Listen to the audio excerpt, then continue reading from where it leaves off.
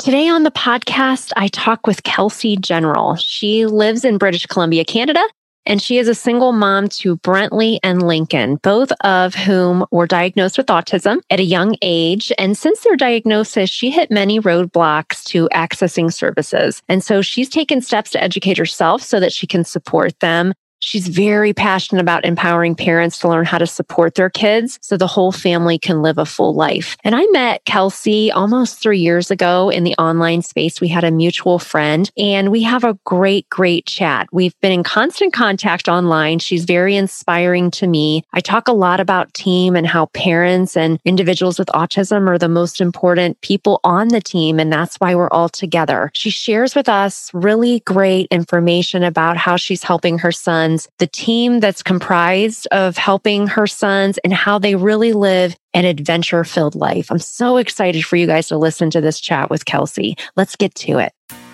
You're listening to Autism Outreach Podcast, a podcast full of ready-to-use strategies to help those with autism strengthen their communication skills. Here's your host, Rose Griffin of ABA Speech, a speech therapist and board-certified behavior analyst who shares tips you can use in your next therapy session. Thanks for joining us on episode 21 of the Autism Outreach Podcast. My name is Rose Griffin. I am here to help you learn strategies you can use in your therapy sessions tomorrow to help your students. Today, we have Kelsey General with us. Thanks for joining us, Kelsey. It's so nice to have you on. Hi, Rose. It's good to be here. So nice to meet you. I think this might even be the first time we've actually talked face to face. We've met virtually a couple years ago through Dr. Mary Barbera's course and membership, and I feel like I know you. We've done some collaborations on Instagram. I talk about Instagram a lot on the podcast because I too like to spend a lot of time over there, although TikTok is kind of stealing my heart, but it's good times over there too. Can you tell us a little bit about you and your journey in the autism world? Yeah. And we did meet a few years ago now. It does feel like we know each other. But yeah, I'm Kelsey. A bit about me is we live in British Columbia, Canada. I have 2 boys with autism. Brentley is 6 now and Lincoln is 5. And our journey started when Brentley was very young. He had a large regression around 15 months, and that kind of started the wheels turning on all things development and autism.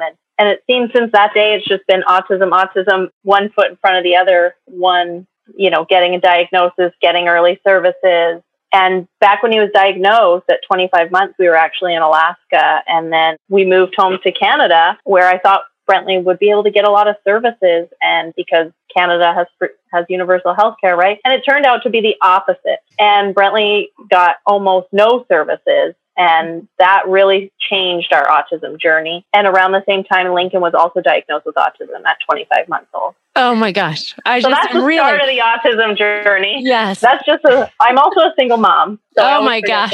I know the story. I'm over here just like, it's a lot, Kelsey. It's a lot. Yeah. So I'm excited for you just to break it down because I know that there's a lot of parents that, I get asked just like all the time, even just from people in my neighborhood, like so-and-so, and it may not even be autism related, but it's like, I think my child has a speech delay, or I think my child has a language delay, but they can't get assessed at school because they're not 3. And what do I do now? And what does it mean to qualify? So I know, whatever the diagnosis is, parents, when they have an inkling that something is going on and that their child needs help, it can be really, really overwhelming to navigate, what do I do? How do I help my kids? So I'm excited for you to share your story because it's beyond inspiring, beyond inspiring.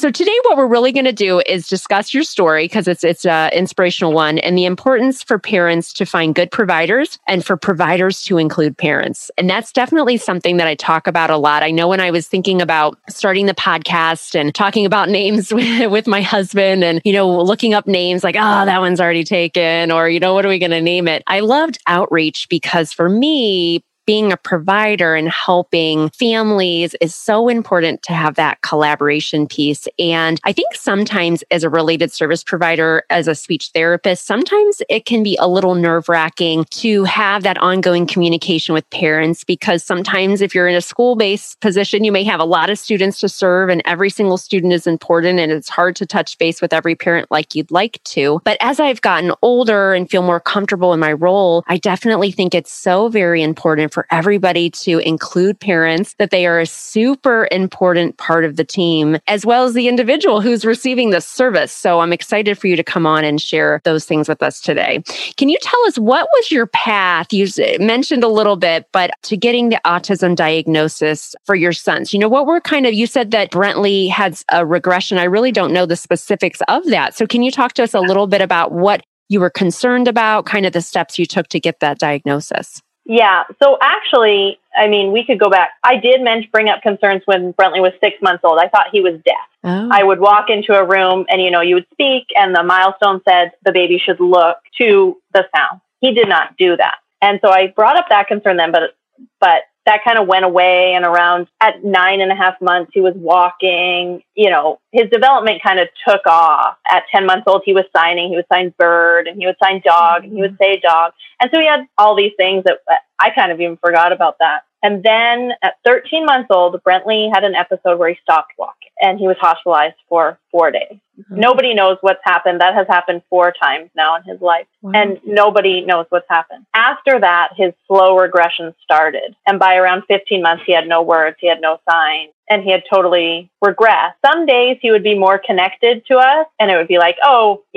we're kind of crazy. And then the next day he would be totally shut off. And it would be like, oh, it's clear something's up. But the doctors, even though he got a 14 on the MCHAT, which I think is like the highest you can get, or pretty close, which is a screening tool for toddlers, he scored the worst. And they actually said that they wouldn't refer him to a developmental pediatrician until he was 2.5.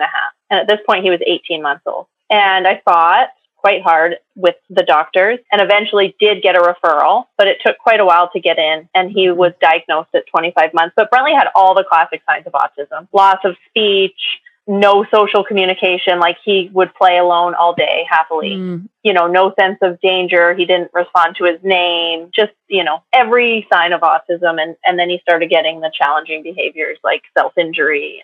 So he had all the classic signs. And so it shouldn't have been a fight to get a diagnosis, but it was. Yeah. And then Lincoln was actually the opposite in signs and in ease of diagnosis. We were in Canada when Lincoln was diagnosed, and he was a late talker. And at 13 months old, he was very obsessed with balls, and he was starting to develop some early signs of social communication delays. And because the wait lists are extremely long in Canada, I said, oh, he's a sibling, can we just put him on the list? Yeah. And the doctor was like, yeah, he's a sibling, let's put him on. And I was like, okay. And from there, Lincoln eventually developed speech.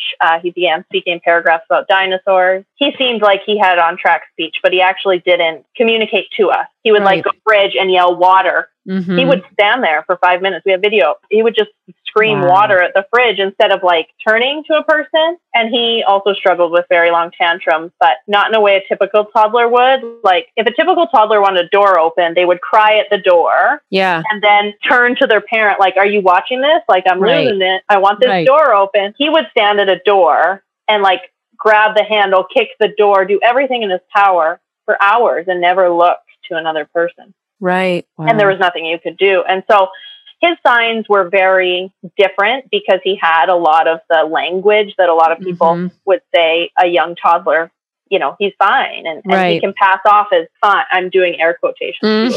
People would pass him off as fine, and people would pass him off as fine even still. But he actually has a lot of social communication deficit. Okay. So he is more so their language levels are totally opposite. Then. Okay. Totally opposite. Their profiles are totally opposite. Lincoln is fully conversational now. He is very advanced academically. He is your typical Asperger type presentation. And Brentley is classically affected by autism.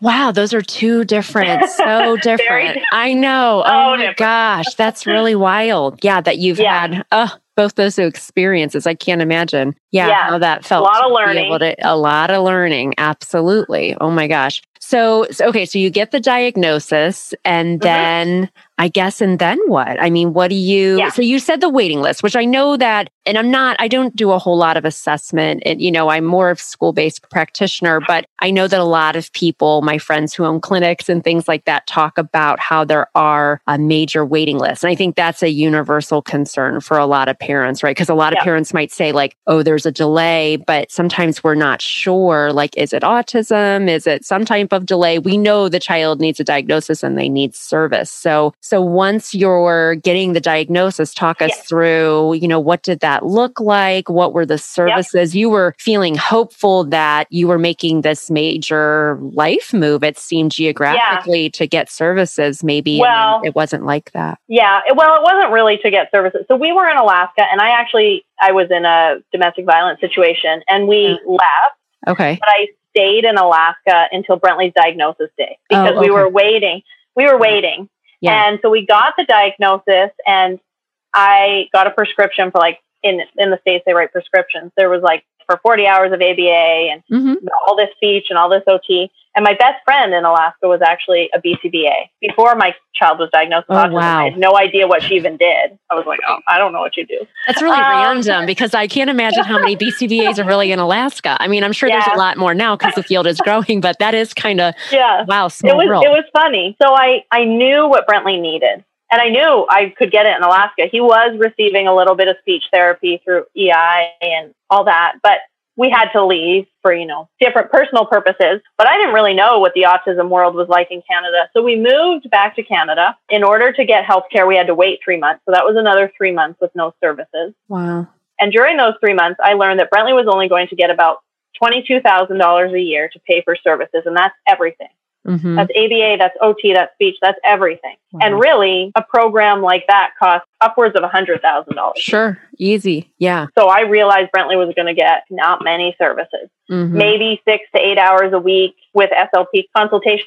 So during those 3 months, I was not only investigating where I was going to get them services, but I also realized really quickly I was going to have to learn what to do for them because I also live in a rural area. There wasn't really BCBA. So there was not really a great what's next for Brentley, honestly. Right. So, but I did know he needed services thanks to my friend and the developmental pediatrician's recommendation. Yeah. Right. Yeah. So then you have this, that he needs services, but you're not going to get the services you think that you need. So how did you decide to start learning more? I mean, I guess you just needed to, right? You needed to learn. So a lot of parents talk about being in grief after an autism diagnosis, and that's totally normal and good. I didn't go through that period really at all. I was relieved when Brentley got diagnosed because we knew. And how I dealt with it was, at that time, it was, well, if I just do this, it'll be fine. If I just do this, it'll be fine. And I think a bit differently now, but I'm going to say that was my mindset then. Mm-hmm. It's fine. We're just going to get this much therapy, and by 5, he's going to be fine. This is fine. Mm-hmm. This is fine. And so I took a lot of action steps pretty immediately.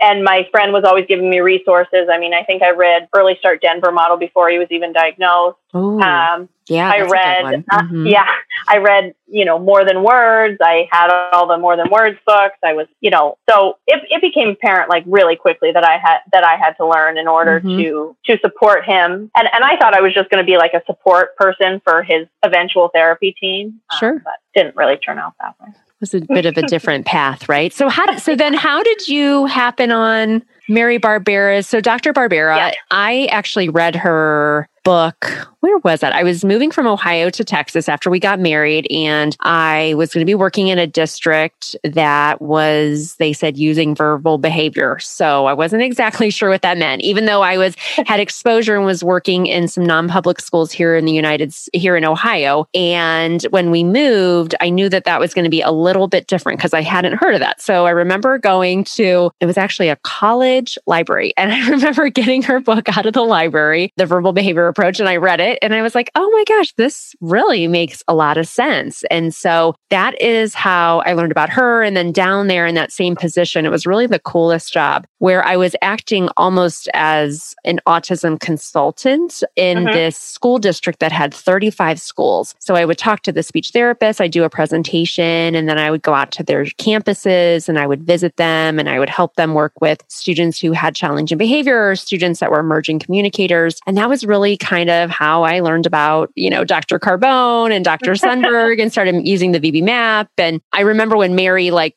don't know if it was probably a Facebook ad or something. I saw that she had a course. So I took her course, but I emailed her and I said, it was like, we're going to be friends. Like, I know that we're going to get along really well, which is really true. I consider her a friend and a mentor now. So it was really just her book kind of brought it all together for me. So how did you find out about her course? Because I know you've taken her course and things like that. So I got Brentley into a program with the only BCBA I could find around. It was like a drop-off preschool program. It was very good. And he would go there a few mornings a week. They weren't really involving me. There were some other red flags that were happening, and he just wasn't getting enough hours. And I was talking to my BCBA friend, and she said, I've heard about this course for gung-ho parents. Like, and you're a gung-ho parent. That's how it used to be marketed. Yes, right. And you're a gung-ho parent. And she sent me the link. And I think I watched a workshop. And this was in like November of 2016. So only a couple months after he started ABA. And I bought the course and I immediately watched it all. But that's how I found it, was really like, oh, I saw something for gung-ho parents. And I was like, well, I do need to learn more because I don't know what's happening here. And he's barely getting enough hours. So, that's how I found it. So did he like going to that preschool? I am curious. Did he like going? Was he okay with going? No. I'm just curious. No. Okay. No. So it was run by a BCBA. Yeah. There was some BIs and they used, I think, the ABLES assessment, but his behavior plan was very backdated. There was a lot of escape extinction. He was held in a chair. He was forced to match colors. He ran out of the building. He actually jumped out a window at under 2.5 years old. Those are red flags. He didn't like going. And I asked to sit in, and I was allowed one time, and I was taking note. I was like writing questions for the BCBA because I knew not to bug the interventionist, and that I was not allowed to watch anymore after that because apparently I made people uncomfortable with my writing. I have a lot of people that observe and they take notes. Oh my gosh, that's not good. Parents are such an important part of the process. I mean, I think that's good for any parent to hear right now. And I think that's good for any provider too, because I see a couple kids from my private practice that are younger. Actually, and some are just, they don't have autism. They just are working on speech sounds, but the parents are there, like I'm in the house. That's kind of the setup that we're doing it. But, it's just nice to build that rapport with the parents. I love that piece of my job, that part of my private practice, because I feel like when I have that rapport with the parent and that kind of carryover and generalization, that it's so very important. So definitely if somebody doesn't want you to observe, or if you're not getting your questions asked, or if you feel like as a parent, your questions are a bother, that should definitely be a red flag. It was a big red flag. And honestly, until I took Mary's courses, I felt like, well, it's fine. He's in services. He's in the 6 or 8 hours. It didn't matter. It was like, I can work with this. I could talk to the BCBA. I could teach her what I'm doing at home. I can make this work. He just needs to be in this therapy. And I tried to make it work for too long. For too long. And that's probably, the best thing I learned from Mary was just what it should look like, I guess, and what it can look like and what parents involved can be. And that's why I advocate so hard now for that involvement of the parent, because I didn't know that I could say he's not coming here anymore and he's not going anywhere to any services because I can't find quality service. Right. And I'm sure there's a lot of people too that are especially, and you don't have to be somebody who's living abroad, but I know that just with the people that I talk to and do meetings with, that, it can be really hard to find providers who you're comfortable with, providers who have a level of expertise, especially with Brentley having some behavioral barriers that were pretty intense. I mean, to say the least, right? Because I know that they are just in kind of following your journey. So, okay. So then you decide so you take Mary's course, you're really getting educated. I think what's great about too, just taking courses and kind of learning about things is that I think it fills parents with this ability, confidence to advocate. I mean, you just aren't sure. You don't know what you don't know. I think especially too, here you are a mom trying to do the best for your kids, and you just assume on some level that people are going to be doing their best. And, sometimes your best isn't good enough if that was the best, right? That's not good enough. So you decide, you're educating yourself. So you decide at some point to take him out of those services. Or are you then providing services yourself? Or talk us through kind of what that looks like. Yeah. So I tried to make it work with them. I took video of what I was doing at home. I tried to bring it to the BCBA. I circled parts of the behavior plan that I wasn't comfortable with. And talked to, and it really came down to it wasn't going to change. And one day they actually called me and said, Brentley is a liability. He cannot come unless he wears a helmet. But there was no plan to like make him wear the helmet. There was no plan to decrease the helmet. Like there was just not things in place to warrant that type of intervention in my mind. Right. And so I decided, I was like, you know what, he's just not coming back. And I should have made that call earlier, but I said, he's not coming back. And that kind of began my journey of teaching rhythm. And then he was home for about 9 months. And yes, I used everything I was learning in Mary's courses, the More Than Words books I had, some early start, Denver model stuff, everything I could get my hands on. Right. And I was just living our life. I would do table sessions, kind of like Mary describes in her courses. Right. But outside of that, I was just living life and implementing behavior strategies in that life. And Brentley, made way more progress at home than he did. Where you live, I know we were talking before we started recording, but where you live, Kelsey has this really amazing, what's your Instagram handle? Little Adventure Family. Little Adventure Family. You need to go follow because I'm always checking out your pictures. I mean, where you live is absolutely stunning, or where you're driving to, like you said, close by there is snow and all the things. And I'm like, wow, this is really amazing, because that's something that I talk about too, just with my students, because I tend to, in my school-based job, work with students who are older. And I just feel like for a lot of learners that a lot of really powerful instruction really comes from embedding work on communication. I mean, outside, right? I always put in the larger school environment, right? Yeah. For most students, I'd say 95% of my students, I don't even see in the therapy room. I really see in the school environment, whether that means that we're working on vocational jobs where we're talking to administrative assistants and we're taking things up to the library and talking to people and orienting. And there's so much that you can do with embedding communication and also working on some of those behavioral skills too out in the larger environment. So you guys really do a lot of, just tell everybody kind of just some of the things that you guys do, because it's not like, it's really kind of cool, like the stuff you guys, it's an adventure. I mean, really. Yes. Our whole life is an adventure.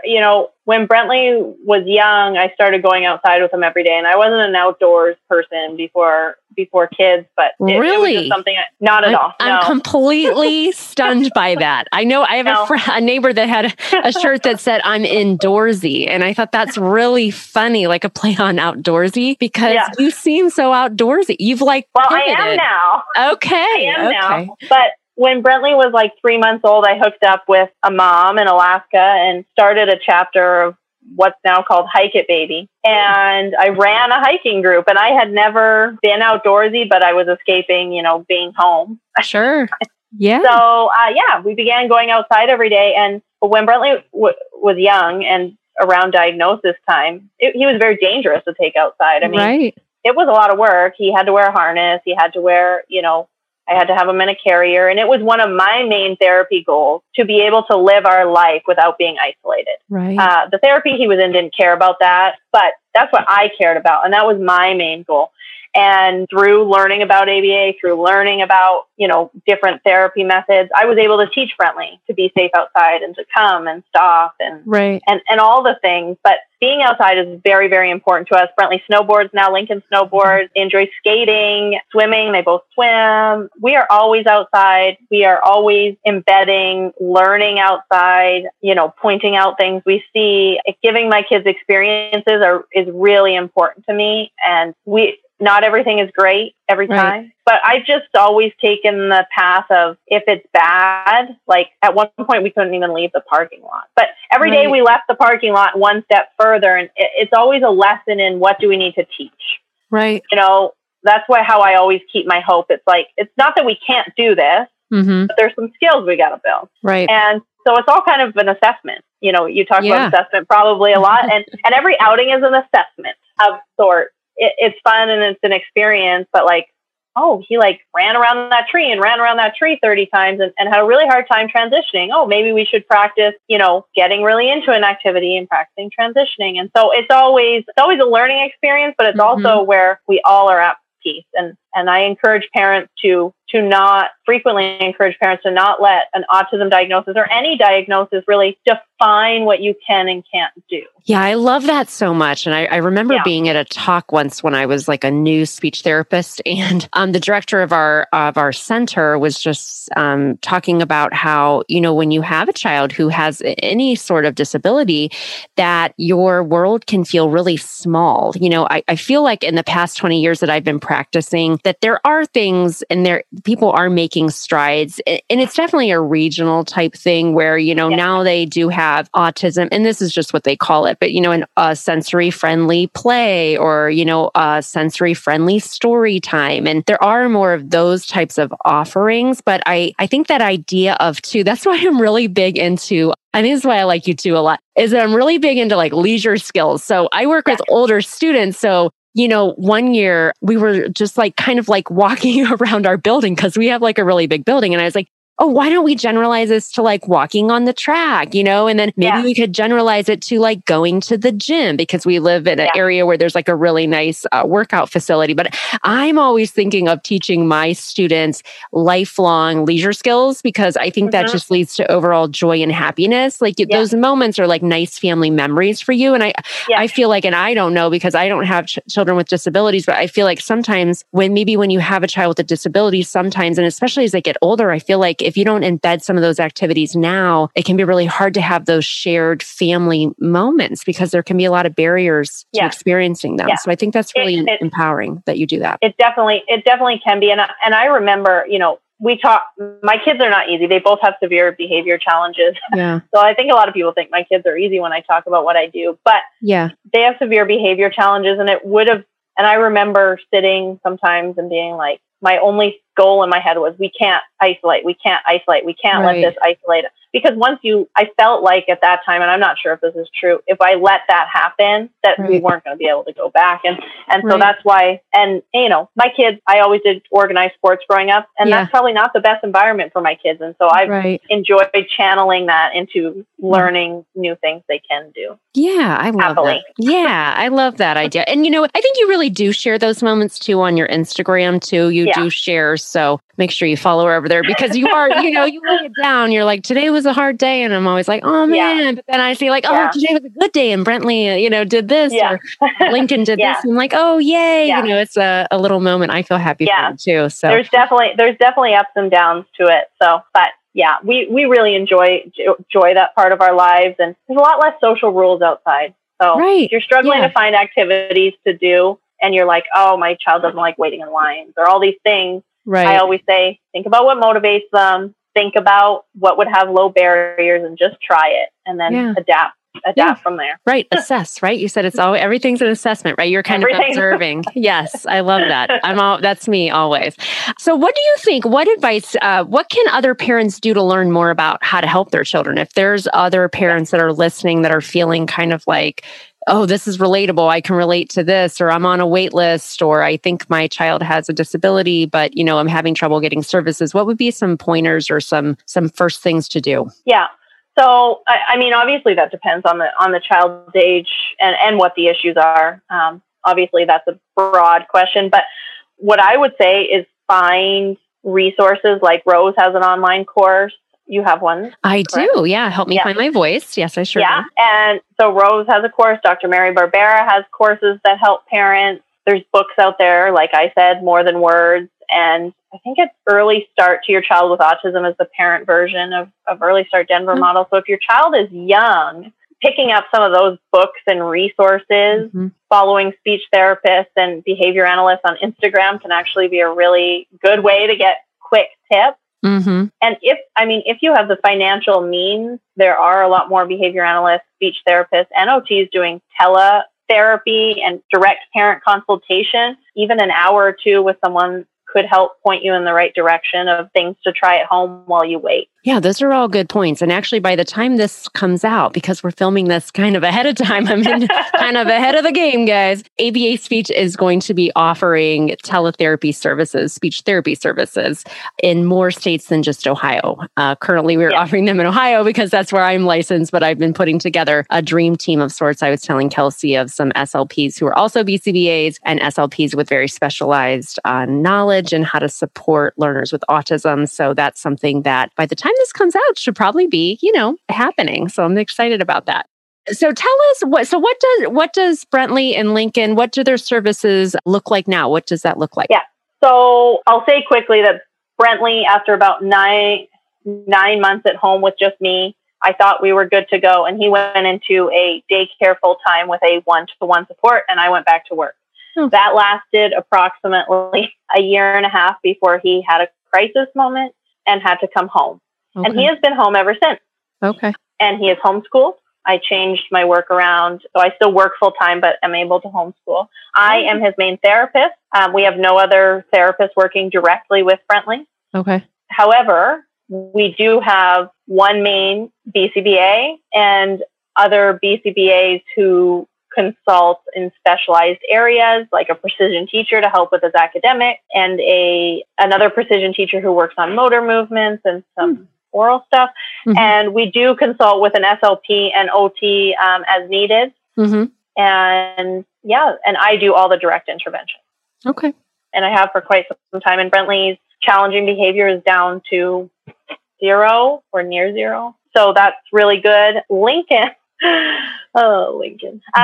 He is also homeschooled right now. Okay. So last year, just Brently was homeschooled and Lincoln was in daycare. Now Lincoln is full-time homeschooled. He has a 1-to-1 who comes sometimes and works with him. And he has the same behavior analyst as Brently. And I do all of his services as well. And hopefully Lincoln will go back to public school in the fall. It was just kind of a crazy year, so we just decided to keep him home. But and our behavior analyst watches. We have cameras all over our house. Yeah, that she has access to. So when things happen, she jumps on the cameras and watches. We have Zoom meetings a few times a week. That's great. Yeah. So we probably have about 10 hours of behavior analytics services a week of people supervising me and training me on working with them. They watch me. They don't work with the kids one-to-one.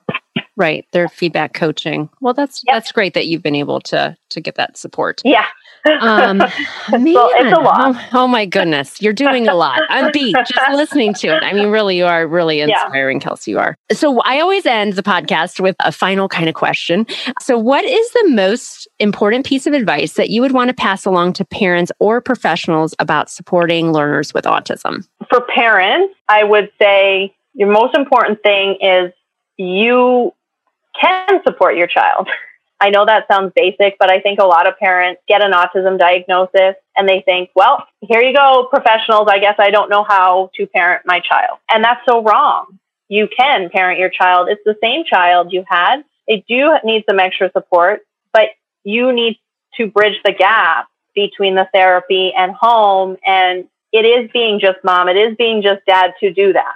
A lot of people say, well, I'm just mom and I'm just dad and I don't do any of that. Mm-hmm. But I mean, all parents support their children and all parents teach their children. We just have to learn different ways to teach our children. Mm-hmm. We still need to do it. And so you're very capable. You're capable. If you see something you don't like, if you see something that's against your values, you should say something. These people don't know better than you just because your child has an autism diagnosis. Mm-hmm. That would be my That's great. Yes. No, I love that. Very, very great. Thank you so much for joining us today and sharing with us. It was great to talk to you. I know that I feel like we know each other, but really you broke it down. Now I really know a lot more. So where can people find you? I know Instagram is probably the best place. Can you tell us your Instagram username again? Yes. My Instagram username is Little Adventure Family, and I'm mostly there right now. I've had some ideas to branch out, but I'm going to be honest. I am like totally tapped out. Yeah. So life is busy right now, but I do hope to be able to do a bit more. But yeah, come follow us for all of our outdoor adventures. Yes. Share some of our homeschooling. Yeah, we do things quite a bit differently. So I mean, I think it's good to get a different perspective sometimes. Absolutely. Definitely. Make sure to check out over there. I hope that you guys enjoyed the show. And if you haven't done so already, make sure to hit subscribe and write a review. And remember to keep things fun and functional. And I'll see you next time. Thanks, Kelsey. Thanks for listening to Autism Outreach. If you enjoyed the show today, make sure to subscribe so you don't miss an episode full of actionable strategies you can use in your therapy room. Write a review too. That would mean so much to me. I always love hearing from you. Have a specific topic that you want included on a future show? Reach out over on Instagram, ABA Speech by Rose, or visit me at www.abaspeech.org.